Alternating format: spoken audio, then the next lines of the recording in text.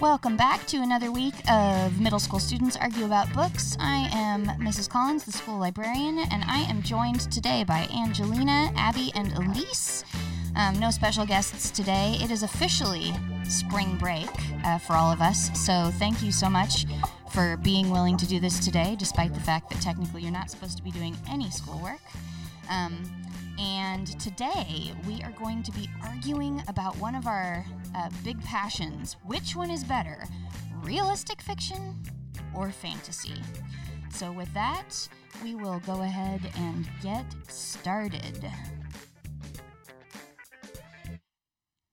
So, who wants to start us off? Which one's better, realistic fiction or fantasy? I might be slightly biased in the fact that I have a fantasy book in front of me when I say that fantasy, in my opinion, is better. Okay, so back it up. Why? Well, I feel like fantasy, like, a lot more can happen. Like, in realistic fiction, it has to be, well, realistic. I'm just going to interrupt you, though, because, a lot more can happen. I mean, like, a lot can happen in a realistic fiction book. Yeah. Yeah. And, like, I don't know, you seem to get out of situations easier in fantasy, because you have magic, and then you can just, use your magic to get out of it. Right, there's always, some convenient, I'm in this horrible situation. I just so happen to be the chosen one who has the perfect magic that's going to solve everyone's problems, mine and the entire world.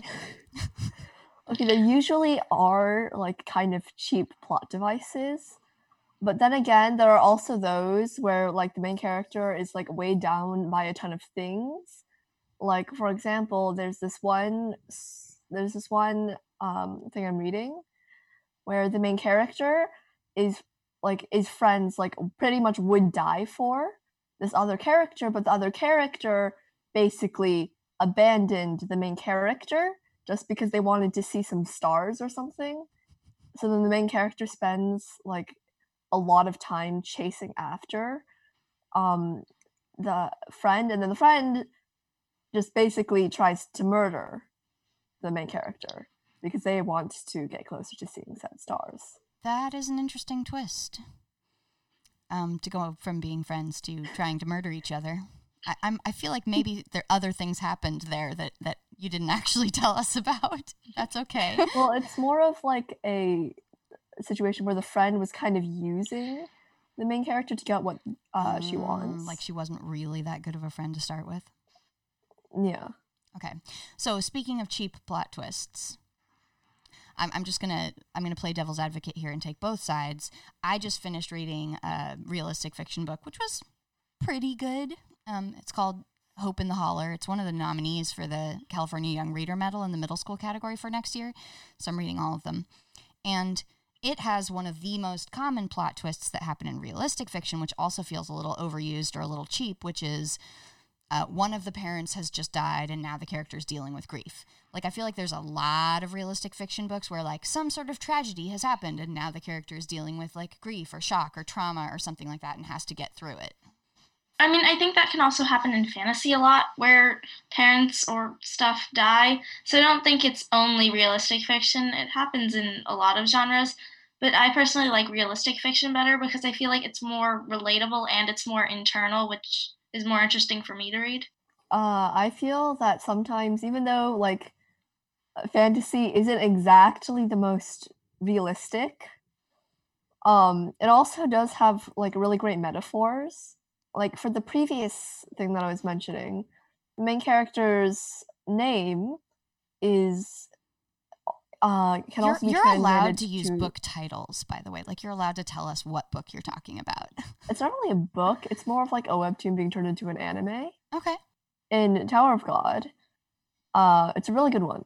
You should read it. But basically what happens is Bam can also be translated into night in Korean.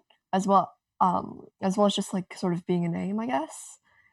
And then but that can happen in realistic fiction too. Yeah. So then for the friend that no one really likes because they betrayed the main character, Rachel. So Rachel keeps telling Bam about, I just want to one day see the stars because they live. Actually, you're not really sure, but every sky or like thing they see is fake and generated unless you reach the top of the tower where allegedly there's anything that you want there. So then Rachel abandons Bam to see the stars, but then Bam. So technically, like, it's sort of a metaphor of Rachel is leaving everything behind, what she had before, and kind of just betraying them to try and basically she's selfish. Right. But she is a well-written character. I feel like I've also... And then Bam... So, I just want to, like, agree with you that there are quite a few fantasy books that I've read where there is a lot of internal or, like, what they're dealing with feels very real to me. Like, I remember reading White Cat by Holly Black. Have any of you read that?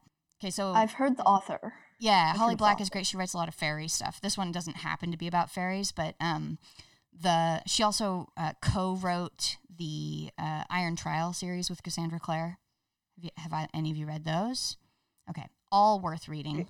But so in White Cat, the main character is living in like the real world as we know it with like one twist. And I feel like a lot of fantasy does that, right? Like it's the real world plus something, you know, like magic that nobody knew about or a secret society of whatevers. And in this one, certain people are born with the ability to work a type of magic called curse magic. I mean, that's how it's referred to at this point in the book because it's been outlawed by the government. So everybody who can work that type of magic is like automatically a criminal because if they ever use it, they're breaking the law. So they've become kind of like the mafia, like underground. And the main character, Castle Sharp, comes from a family of curse workers. And he's the one kid in his family who doesn't have magic, who's like trying to get away from it all. And so that idea of like kind of being embarrassed by your family and having like, and wanting to dissociate from kind of a dysfunctional situation that you don't really want to be part of. I feel like that's very realistic. Like lots of people might find themselves in that situation. Granted, not for that reason. Right? Like his mom is an emotion worker, which means she can manipulate your emotions. But like how many moms are emotionally manipulative? I mean, like, I feel like that could actually happen. So, I don't know.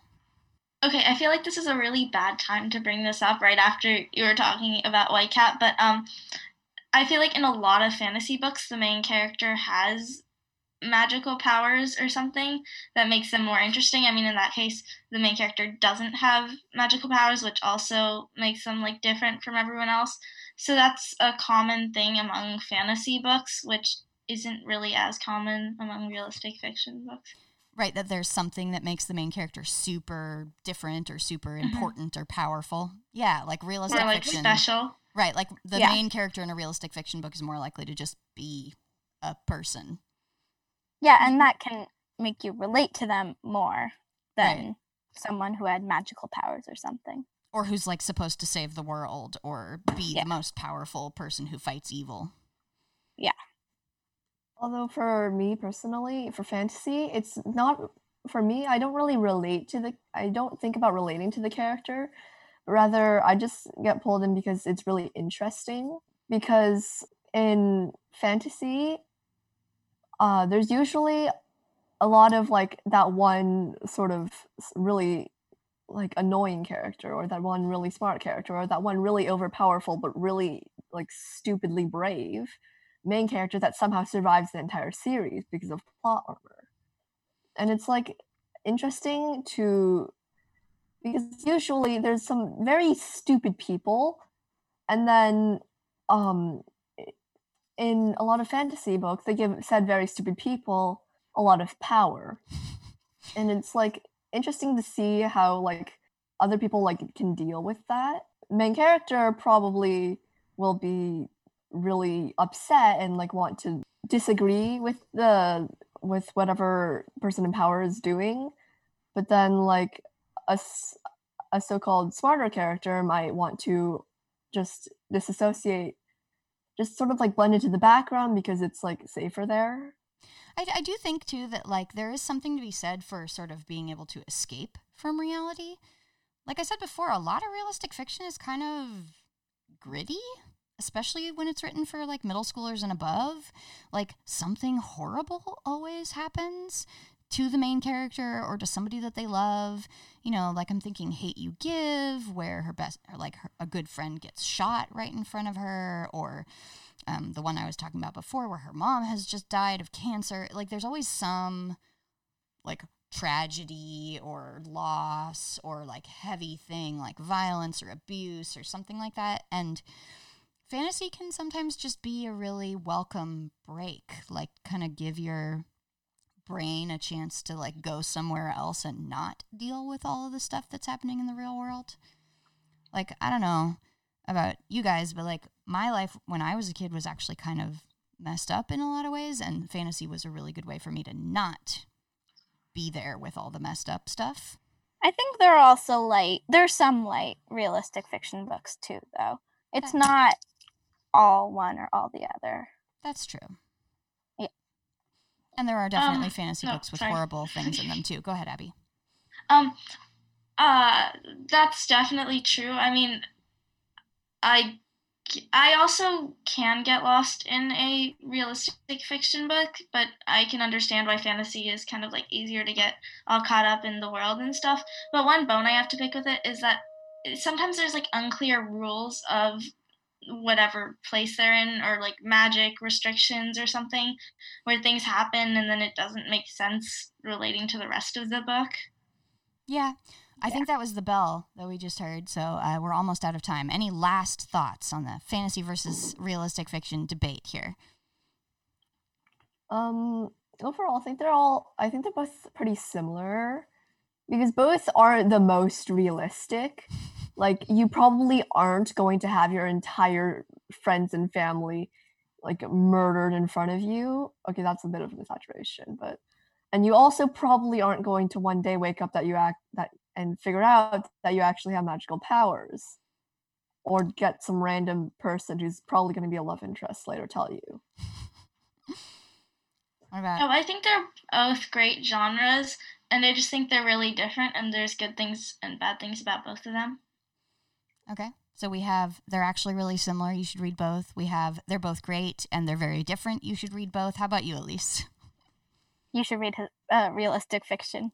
All right, hardliner.